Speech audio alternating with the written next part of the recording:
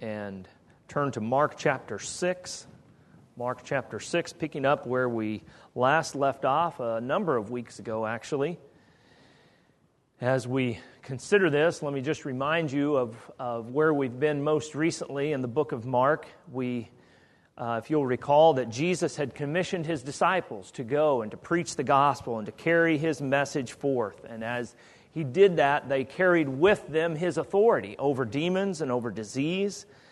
And this text that's before us is another of Mark's interludes, where he seems to pause in the narrative and give us a lesson.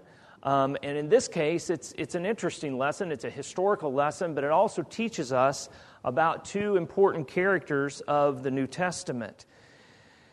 Remember that we said at the very beginning, as we were thinking about Mark, that there's really three big questions that Mark forces us to grapple with, and he answers, and he kind of circles around these questions, if you will. The first one is, who is Jesus? Secondly, what did He come to do? And thirdly, what does it mean to follow Him? So if you're here tonight and don't know Jesus and you're wondering what He's all about, then look right here. Look to His Word, because you read and you learn about Him in that. And as we look at this text, we see in this text, beginning with verse 14, we see a beautiful and yet sobering and somewhat startling contrast between two men.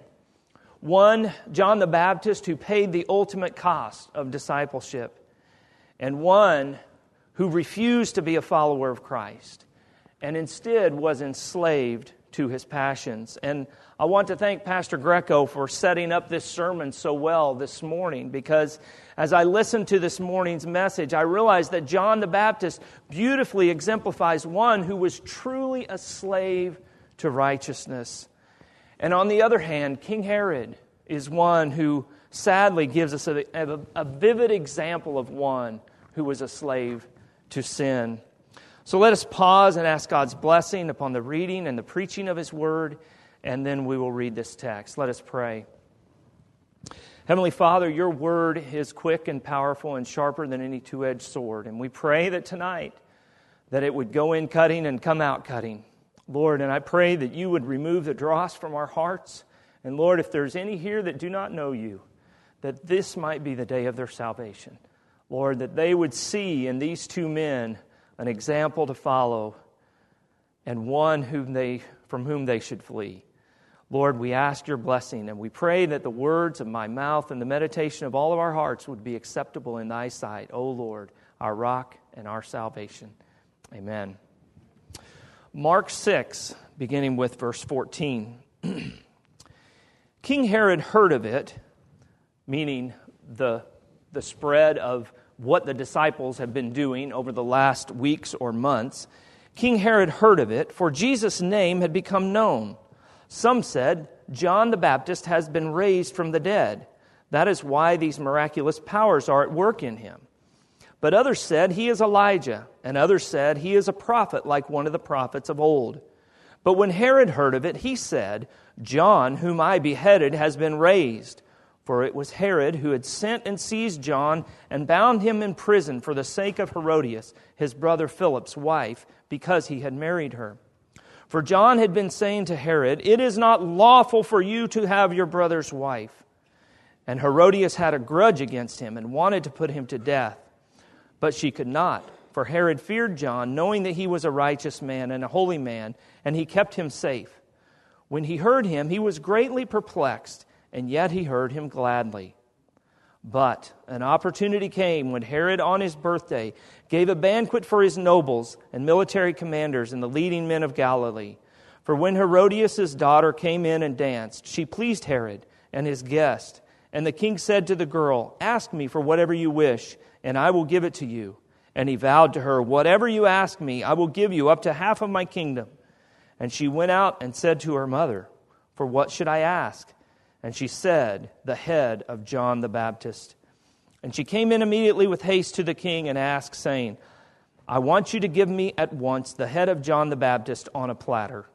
And the king was exceedingly sorry. But because of his oaths and his guests, he did not want to break his word to her. And immediately the king sent an executioner with orders to bring John's head. He went and beheaded him in the prison, and brought his head on a platter and gave it to the girl, and the girl gave it to her mother. When his disciples heard of it, they came and took his body and laid it in a tomb.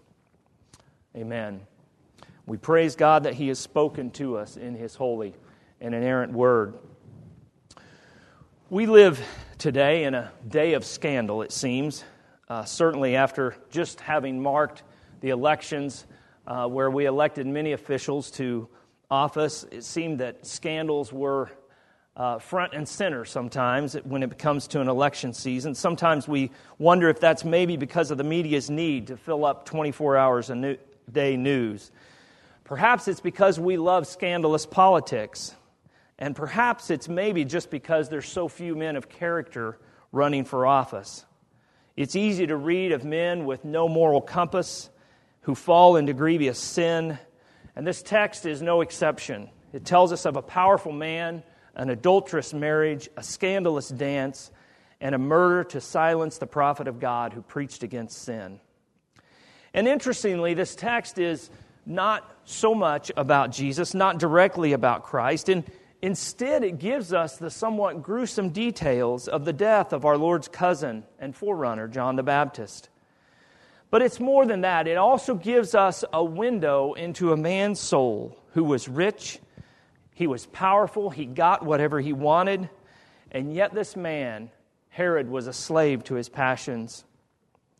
King Herod learned to ignore and sear his conscience to the point that later when he stood before Christ himself, he was unmoved because his day of opportunity had passed.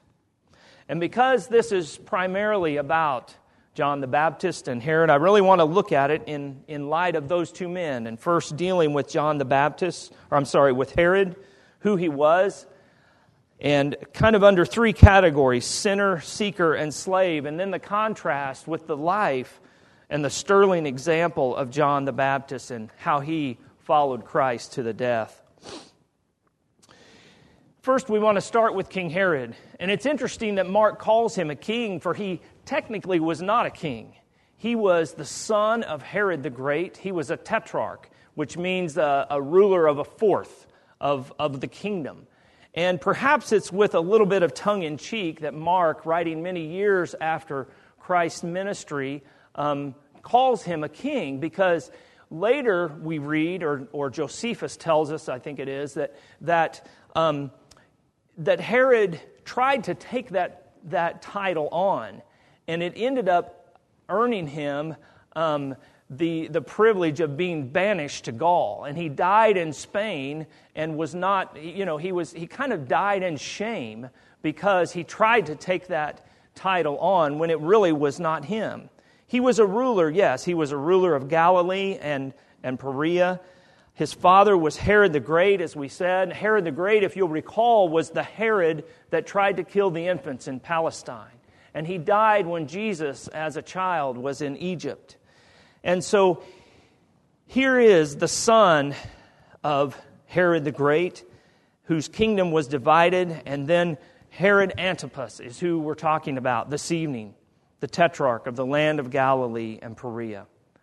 So we think of him, and certainly it's easy to see that Herod was a sinner.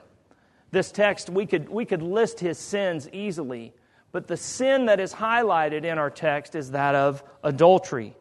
Herod had not only taken his brother's wife, but some commentators have thought that perhaps Herodias was even his niece, so this marriage was not just adulterous, it quite possibly was incestuous as well. It was sinful in so many levels. It violated the Levitical laws. His marriage was, it was, in a sense, it was sinning with a high hand, because here was the leader of the Jewish people that seemed to, commentators have said that he sometimes would celebrate Passover. He wanted to be seen as a Jew, and yet he just seemed to kind of thumb his nose at God's law because he was taking what he wanted in taking his brother's wife. Herod, of course, was not the first or the last man recorded in Scripture as being an adulterer. We read this morning in the time in God's Word of David taking the wife of Uriah the Hittite, one of his own mighty men, and he sought to cover that sin. He tried to get Uriah to come home and be with his wife so her pregnancy would be assumed to be, he would be assumed to be the father of the child that she had conceived. And yet Uriah refused to do that out of faithfulness to his men and to his leaders. But when David was confronted with the law of God by Nathan the prophet, he was humbled to the dust. And we read of his repentance in Psalm 51. He repented of his sin of adultery. And in this text this evening, we read that God sent a prophet to Herod as well. John the Baptist boldly spoke what others were perhaps afraid to say to this ruler. He said, "It is not lawful for you to have your brother's wife. Herod, you're living in sin. You're violating God's law." Just as John the Baptist calls the masses to repentance in the wilderness of Judea in the early verses of this book, here he calls this ruler to repentance. Herod was a sinner, and this unusual prophet, this locust-eating prophet, calls him to repentance. But did Herod repent? No. However, he seems to want to appear to be a seeker. Now, what do I mean by a seeker? I don't necessarily mean a true seeker of the truth and a true seeker of the way that Christ taught. But he did, however, seem to be interested in John's message. He was intrigued by John the Baptist. He wanted to hear him, but yet he didn't heed the word that John gave him. Our text tells us that he put John in prison for the sake of Herodias, his brother's wife, who was now his wife, Herod's wife. Perhaps this was to protect John from Herodias because she hated John. She wanted him dead, the text tells us. And it's this somewhat interesting and strange relationship between this Roman ruler and this rugged prophet of God that we see the conscience of Herod on display. Now, we don't hear a lot about conscience these days, but we really get a window into the conscience of Herod here. The conscience could be defined as a person's moral awareness or moral consciousness. It's that inner moral awareness that alerts us when we have violated a standard of right and wrong. Our conscience must be informed by God's Word because that is where we find the true standard of right and wrong. It must be conformed to the law of God, He who is the embodiment of righteousness and truth. A rightly informed conscience helps us to see sin as sin. And Herod's conscience was informed by the prophet of God. He knew what was right and wrong. John made it abundantly clear to him what his sin was. And yet, here is a man with a troubled conscience. He wants his sin, and he wants to hear the message at the same time. What a paradox. The text doesn't tell us exactly where these events happened, but historians tell us that it occurred in a desert palace that Herod had built called Macarius. And it's said that there's dungeons there that is likely where John the Baptist was. I remember, I think it was a children's storybook Bible from my youth where I saw a picture of John preaching to Herod. And as it was portrayed in this book, he is chained to bars, and he is straining at the chains and preaching at the top of his lungs, "It's not lawful for you to have your brother's wife."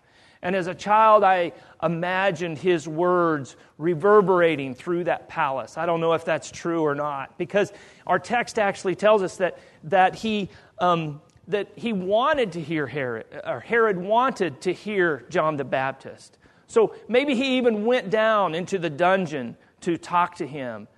For whatever reason, Herod, probably for some strange reason, seemed to try to appease his consciousness with the message. Yet he was not willing to give up his sin. It says that he heard him gladly. But verse 20 says that Herod feared John at the same time. Now, why do you suppose he feared John? This man that was so great, this man who was a ruler, this man with all the power, the influence, the riches, who got whatever he wanted his brother's wife, he took her. Yet he feared this rugged prophet of God. Well, Herod was perplexed with John. He respected him. John made it crystal clear what his convictions were. John was a man of conviction. Herod was a cowardly man of circumstance. John spoke fearlessly. Herod lived in fear, probably fear of his wife, fear of his image, fear of what people thought, fear of likely being out of favor with Roman officials. He respected John. Secondly, though, and closely tied to the first, was that John was a man of God. Herod knew that John lived a life of godliness and knew God intimately. The reason is the same that Mary, Queen of Scots, said that she feared the prayers of John Knox more than all the armies of Europe, because John Knox feared God.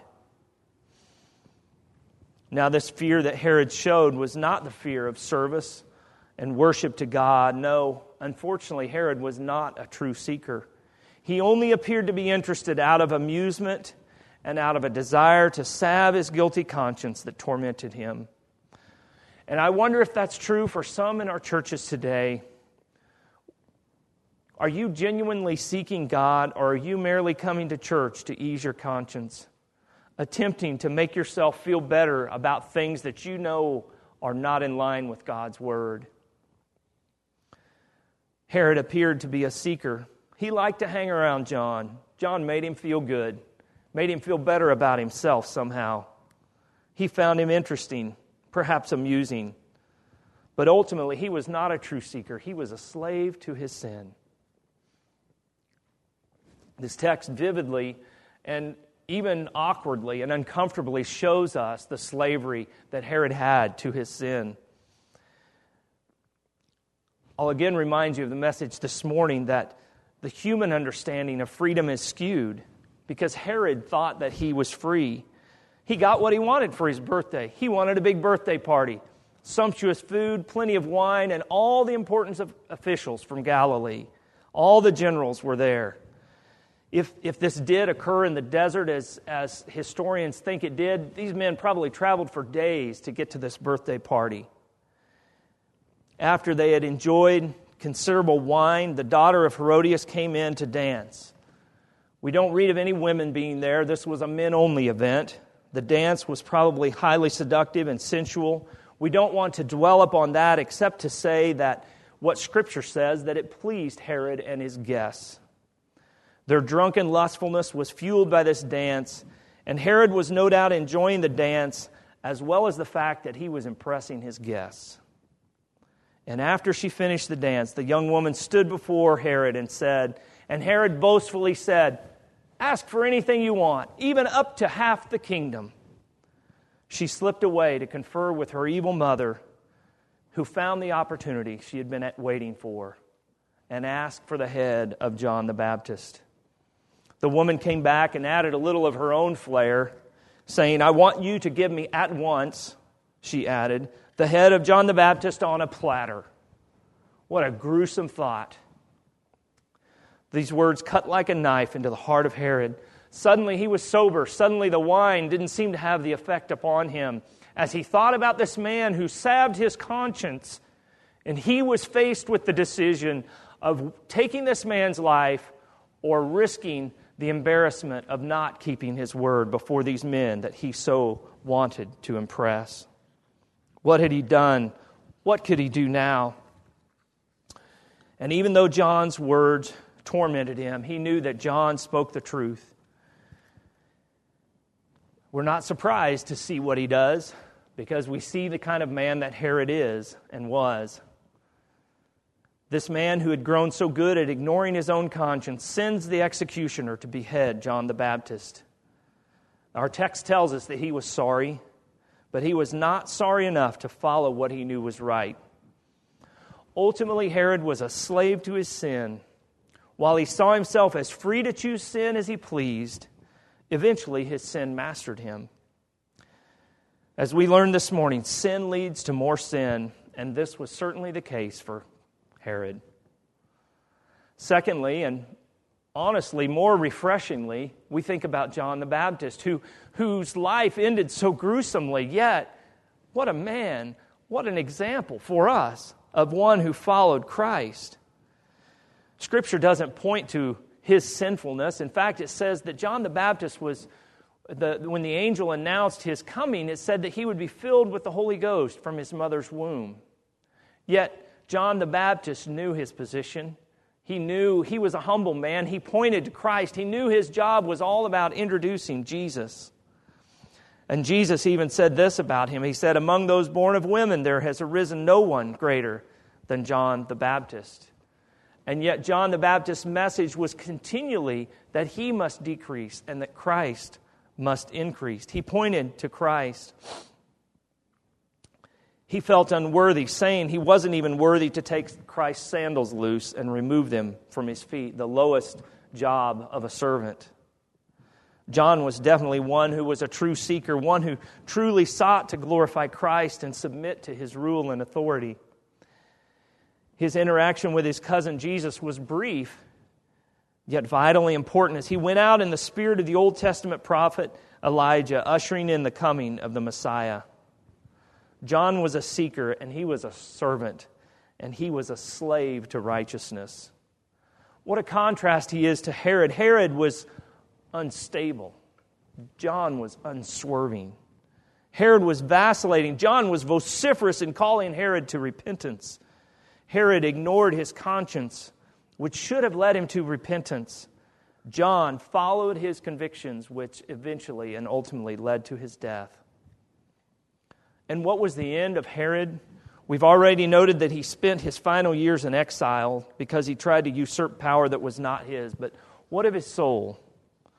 Our text tells us that here it seems to be that he's terrified at the ministry of Jesus because it so parallels the ministry of John. The message that Christ preached of repentance was so similar to John's clarion call of repentance. And just as he was perplexed at John, he was perplexed at the ministry of Christ. But again, it wasn't enough for him to repent. And in our Lord's final hours before his crucifixion, we read that Jesus came before this same Herod because Pilate saw him, realized that he came from Galilee, and he said, "Oh, wait a minute, that's Herod's jurisdiction." So he sent him over to Herod. And then Luke 23 tells us when Herod saw Jesus, he was very glad, for he had long desired to see him because he had heard about him, and he was hoping to see some sign done by him. Those are shocking words because it almost seems like he is looking at him as some kind of miracle man, something that would just do a few tricks for him. It says he questioned him. Verse 9 says he questioned him at some length, but he made no answer. The chief priest and the scribes stood by, vehemently accusing him. And Herod with his soldiers treated him with contempt and mocked him. Then arraying him in splendid clothing, he sent him back to Pilate. And this is rather curious. It says, "And Herod and Pilate became friends with each other that very day, for before this they had been at enmity with each other." Jesus didn't answer Herod's questions that day because Herod had hardened his heart and really wasn't interested in Christ or his message or knowing what he was about. He didn't care about submitting to his rule and teaching, and Jesus didn't answer him. And if you're ignoring your conscience tonight, there will come a day when Christ will not answer your call. This is a sobering message. It's uncomfortable for us. But there's lessons here for us. One is that, just what Pastor Greco said this morning, that sin is never stagnant. Sin will take you farther than you want to go. It will keep you longer than you want to stay and cost you more than you want to pay, as the old saying goes. Herod's sins were progressively worse, and that's the nature of sin. We need to remember that unconfessed sin hardens the heart against the message of the gospel. And if this describes you tonight, I issue to you the call that John the Baptist gave again and again. Repent, for the kingdom of heaven is at hand. Listen and believe the gospel. John the Baptist shows us the ultimate cost of discipleship. What does it mean to follow Jesus? That third question that we talked about that Mark deals with. Well, Jesus said in Mark 8, if anyone would come after me, let him deny himself and take up his cross and follow me. For whoever would save his life will lose it, but whoever loses his life for my sake and the gospel's will save it. For what does it profit a man to gain the whole world and forfeit his soul? For what can a man give in return for his soul? For all of us, following Jesus means that we must be willing to die if it comes to that. But Christ gives us something to die for. And He gives us something to truly live for as well. Christ died to provide a way of salvation. He calls you and I to follow Him tonight. And if you are not part of His family, I invite you to hear the free offer of the gospel. Come to Christ, repent, and trust in Him for salvation. Let us pray.